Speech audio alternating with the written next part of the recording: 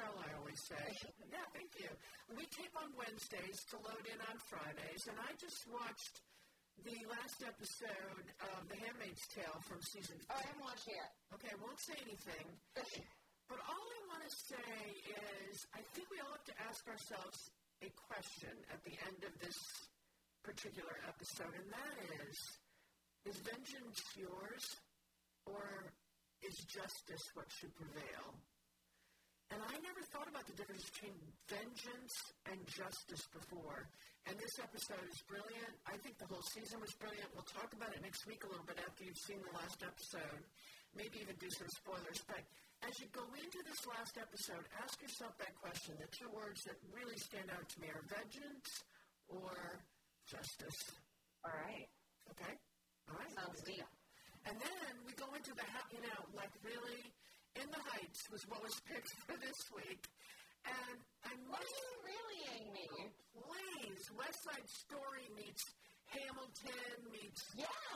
No, because it's never going to be a West Side Story. Never, never, never, never, never. What is not to love about this movie? Okay, it's not about loving the movie. It's about, does it have staying power? Because when you do something like that, like West Side Story or Climb Every Mountain, like when you do all that kind of stuff, you better be able to 40 years later play. I mean, I don't think people were comparing it to West Side Story. Oh, I think a lot of people did in the reviews I read. I mean, I think it's an updated West Side Story, sure. We talked about this before. That, like, I don't understand why they're remaking West Side Story if you're not going to update the story. What's the point? Well, it's funny because I thought of you saying that a couple of episodes of our podcast ago, and I thought, well, this is a perfect example of somebody that did it. But anyway, West Side Story meets Hamilton's Beat. That rhythm that he had in Hamilton, I was disappointed to know he used the same rhythm. Well, this was first. I know, but I didn't realize that Hamilton's rhythm came out of also... I mean, it's not the same. This is, like, far more Latin-supported. No, definitely, some of the dance scenes are, et cetera. But anyway, it's Lin Miranda's In the Heights, the $53 million musical, dropped into HBO a week ago, and it's partially interesting, partially autobiographical. The story takes place in New York City's Washington Heights, although Miranda actually grew up in Inwood, but we won't argue with that. Okay. And there's a love story, definitely a love story. Of course. A Stanford student, which I thought was interesting, played by Love's a Neighborhood Guy, and the city blocks covered are vibrant, and they represent the colorful culture of the Latino community, no question about that. And the other thing that was amazing is I lived for 30 years on the west side in the San Remo, okay, which is a very fancy building, and there was one other apartment on our floor, and the princess somebody or other from Yugoslavia lived there. I never once saw her in 30 years. Sounds about right. So when I think of the camaraderie of a block neighborhood, it's just very wonderful. The community, it's about family, it's about community, and it's about dreams, don't you think? Yeah, I think it's a universal story. I think you go back 4 generations, this is my family, in the Jewish section of New York, right? And every block was different, and I think this is this generation. And I loved it. I don't care what you say. I had a blast watching it. I did not love it. I just am not sure that it, I was surprised. It had a 93% in Rotten Tomatoes. I really was, because I felt like, I don't know, it just seems like that's such a male patriarchal-driven percentage, and I was surprised that it would have that sort of strength around it. But there's a big hubbub going on. Did you see that Miranda made a big apology yesterday? Yeah.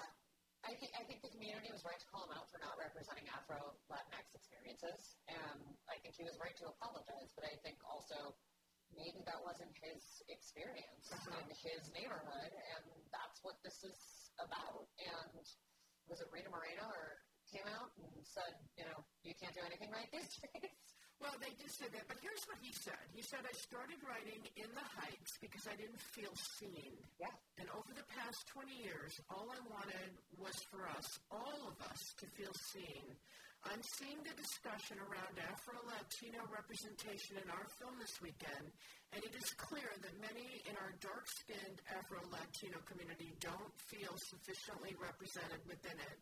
particularly among the leading roles, I can hear the hurt and frustration over colorism, of feeling unseen in the feedback. And then he said, I'm learning from the feedback. I thank you for raising it, and I'm listening. I'm trying to hold space for both the incredible pride in the movie we have and to be accountable for our shortcomings. Thank you for your honest feedback. I promise to do better in my future projects. And it goes on a little bit longer. But I actually thought that was a good example of how to listen to somebody else's point of view. And when I went back, I had watched it before I had heard about this hubbub. And when I went back and looked at it, I thought, it is very interesting. And when they delved into it a little deeper, the studio felt that unless it was Jennifer Lopez, they were going to lose money on this. So they're the ones who pushed to not have true representation from a darker community in it. I can see that, I can understand that, but also I think in general there's a very long and diverse history in the Afro-Latinx community, and that's across the board. And so when you're looking at the makeup of the community and the dance sequences, you're not seeing black actors in there, except for Benny. Right.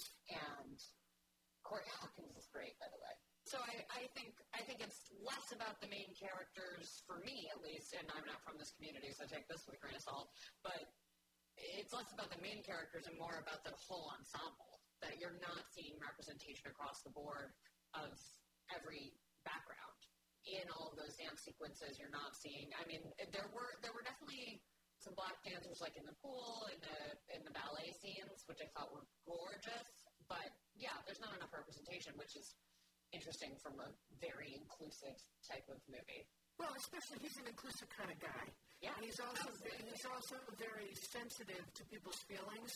So I thought his statement was strong, and I thought it was good. And again, I think what he's saying is, look, I'll learn and I'll do better. But there were people of color, and at first they came back and said, there are people of color in the dancing sequences, and people are like, they don't have one line in the entire movie. Sure. And all the romance, everything else, they could be white. It's just not strong enough. So, I don't know, I get it, and I think it's interesting, and I think this is a moment in time when this is always going to come up now in a stronger way, in that people are going to start casting people who actually have lived the lives of the people they're playing so that they can maybe even do it better. Who knows, I don't know. I think this is an incredibly inclusive film. I think half this film is in Spanish, and I agree that there needs to be more representation across the board, absolutely. But, I don't know, how do you do better than Anthony Ramos in this movie? I don't know, but I know that being as white as I am, I'm not sure I can understand what they were hoping for when they heard this movie was going to be done, that they were hoping to be able to see a mirror of themselves, and so many of them couldn't find that mirror. So, and they want their kids to have that mirror, and it wasn't there. So, I don't know that we're necessarily the right people to, quote, truly judge this. But at the same time, the storyline, especially I love the way it leads up to the blackout, Yeah. Lin-Miranda, isn't he a great writer? God, he's good. He's a great writer, and he's very musically talented. He does a wonderful job of paying homage to those who came before him. I don't know if we should review this when it comes out, but he's directing Tick, Tick, Boom, which was Jonathan Larson's first musical. And he's a massive fan of Jonathan Larson. Jonathan Larson wrote Rent. And if you are a theater geek like I am, you can find all of the call-outs to Rent in this musical. There's some vocal slides. There's some accompaniment that's like a nice little homage to Rent. The character named Benny is a direct call-out to Rent. But there's also some nice little Easter eggs for those of you who are Hamilton fans. If you pay close attention, you'll find a couple of musical interludes and a couple of cameos in here that'll scratch your Hamilton itch. Yeah, well, by the way, I felt Hamilton through the whole thing. I did. And it's Hamilton. It's pre-Hamilton. It's the warm-up to Hamilton. Yeah. Well, it was sort of like the kindergarten entry into Hamilton. I always said that every other play on Broadway is like high school, and then Hamilton is graduate school. It's that much different. Yeah. It's funny because when Being Evan Hansen. Right. When that won the Tony the year after Hamilton. I was like, oh, you are so lucky that you didn't open the same year. Yeah, exactly. Well, I mean, how many times has that happened where there's been a couple of really great plays or whatever, and it's like you don't have a shot. So. Yeah, sorry. Sorry. This is not your year. Yeah, exactly. It's funny because they bought this. I remember reading the deal for this movie. I think they paid like $50 million just for the rights for this movie. Well, I know that there was $53 million all in, so I think it couldn't have been that much. It was a lot. They paid a lot for this movie, and I was surprised because the musical didn't really do very well until after Hamilton came out and was the smash success. And I was like, okay, well, this is a ploy to be in the Lin-Manuel Miranda business, which I understand. Like, sometimes they do movies for that. Right. When they did the sale, I hadn't seen the show, but I had seen this show since then, and I had a blast. We saw it at a theater on the Round in Sacramento. It was a touring company, and it's just it's a very fun show. I didn't find it incredibly emotional when I saw it on the stage. I was emotional watching it. Admittedly, in my living room. I read a couple of reviews, and one man said that he started crying at the beginning and he didn't stop till the end. That's amazing. Yeah, I thought it was. If you go to West Side Story, for example, the conversation, the dialogue in between numbers is so strong. It's as strong as the numbers. And I felt like there was so little conversation. Everything was sung. They're different musicals. Yeah, exactly, which is the style, but I don't think it works as well. I think you need to establish some realism in film. Yeah, I do. I think in film it doesn't quite work as well. I agree, and I think normally I don't like to listen to the music for a show before I go to see it because I like to live the story as it's being told to me. I knew I couldn't do that for Hamilton and understand what the hell was going on when I watched the show. And it took me a while to get used to the style of Hamilton because it's so different as a musical fan to listen to that and, understand what the hell anybody's saying because it's so fast, but also be able to track the story. It's very difficult to keep up. If it's the first time you're seeing it on the stage, you're going to miss half the show because you just don't understand what people are saying to you because it's moving so quickly. And that's the same for In the Heights. That's true. And not only that, what's interesting around that to me is when I was watching Hamilton, what I realized is, I'm an ADD girl, so my mind will always go somewhere along the way in a 2-hour period other than what's in front of me. And what I realized with Hamilton, you can't catch up. No. So you couldn't look away for even a second in Hamilton and catch up. And so you had to see it more than once. And it reminds me of Sorkin. Sorkin does that bam, bam, bam, bam, bam kind of dialogue also. And Manuel does it with his music. So I think it's interesting, and I just think it shows the brilliance of their minds that they can keep up, but not necessarily someone else, so. Yeah, it's interesting to me because I think one of the first musicals that really took this to the brink was Les Mis. Yeah. That there's no dialogue, there's no book. It is all sung. The whole show is sung. Well, I think Chicago also No, Chicago has dialogue in it. Does it? I don't remember that, huh? And the adaptation. Yeah, but Evita doesn't have any dialogue, and that was before Les Mis. Okay. I agree. I don't think it works. I think you need that dialogue to set up realism in a film. I think it's different, I agree, and I think his style emulates Jonathan Larson's, where Rent, everything is sung in Rent. There's no interlude dialogue. There's no conversation. Everything is done through song, and there's a magic in that when it's on the stage, and there's a lack of focus when you're seeing it on the screen. I think you can take some of those songs and turn them into a scene of dialogue. You can take some of those songs and make it more of a neighborhood conversation rather than necessarily singing every single word of the show. I couldn't agree more. But also, Christopher Scott is the choreographer in The Heights. He's amazing. Oh, my God. I think every number explodes with the kind of physicality and perfection of unison, but with disunity. I mean, the whole thing is like, yes, you had me at hello. He's so good at this. So good at this. It's a blast to watch. It is long, I will tell you. They did the whole show, and I was actually surprised by that because normally when you're doing a musical adaptation, like there are a couple of songs that don't make the cut. I think they did everything. And it's gorgeous. It's so much fun. There's so much color. there's so many levels. The filmmaking it's the same guy who did Crazy Rich Asians. Yeah. And that movie felt like a musical but wasn't. And so I think it's John Chu's natural progression is to do this. But I thought he did an incredible job. The song between Benny and Nina when she's going back to school, there's a magical realism aspect that they fold into it that is reminiscent of Brigadoon, of Singin' in the Rain, of all of these beautiful old 1950s Sid Charisse ballets that I did not expect at all. Yeah. And I was just awed by how beautiful it was. And that was when I was like, oh, he's a hell of a filmmaker. He knows exactly what he's doing. Well, yeah. Every opportunity to lean into the magic of this show. But also, he let the choreographer and he let Christopher Scott do his job. But Annie Goldsmith in Town and Country, she did an interview. She was talking about the musical number 96,000, which is around the pool. Yeah. It's one of the most complex scenes in the movie, which for sure. And yeah. I asked him, what was your strategy there? And here's what Christopher said.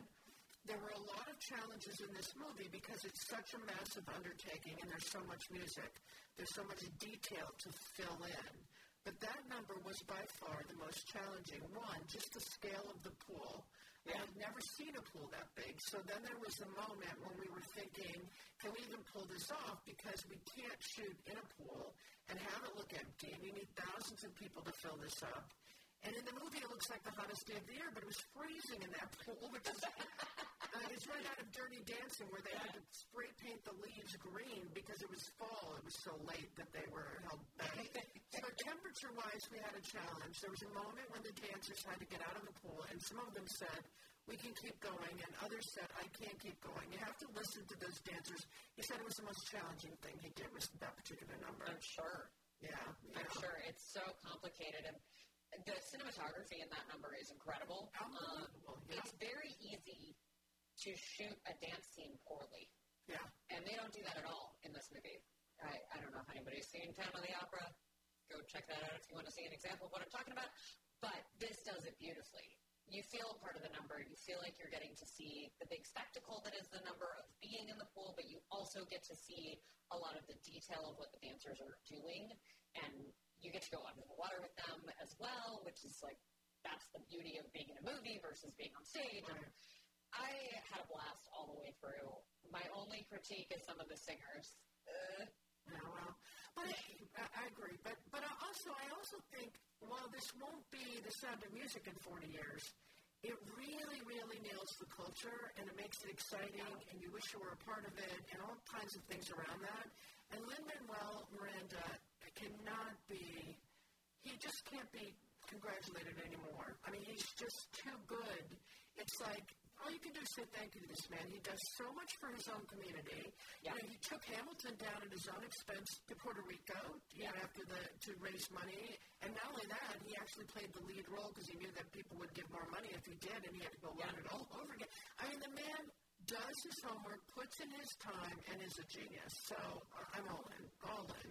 Yeah, he's great. I will say Olga Mercedes, who plays Abuela Claudia, breaks my heart in this movie. She's an incredible vocalist, for one. And she really, I lost my grandmother less than a year ago, and we were very close. And so her storyline really struck me. And the relationship she has with the whole community, that she couldn't have kids, and so she adopts the whole block. It's so beautiful. It makes you want to be a part of that world. All of it says, watch it, save it, because 20 years from now, people will still be playing it. And also, I wish I was part of a community like that, don't you? Yeah, absolutely. I mean, I think about the generations past. That's why I think this is such, yes, it's a Latinx story. It's a universal story. This is the immigration story. And anyone who's here, anyone who's in America listening to this, your family has a tie to this somehow, right? You came here from somewhere else, unless you're Native American, in which case, apologies for literally everything.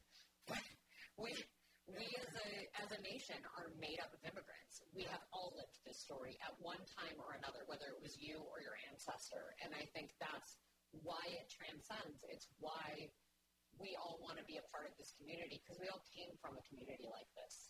We all did at some point in our lives. So take your family, go see it. I'm so glad you suggested it, Wilder. I mean, it was right. It was really worth watching. Again, I think there were a few problems with it, but overall, I watched again, and you have to watch it more than once because you missed so much the first time. Yeah, I agree. And if you have, I'm not yet comfortable going to see it in the theater because I'm a chicken. But if I had the opportunity, if I was comfortable, this is one I would spend money on to go see in a theater. I know it didn't open to great numbers, both in the theater and on HBO Max. Can't recommend it enough. You will have a blast. It will have you off your couch, dancing in your living room. Like, you will have so much fun watching this. I promise you will not be disappointed. We're all over it. Okay, next week, everybody. Thanks.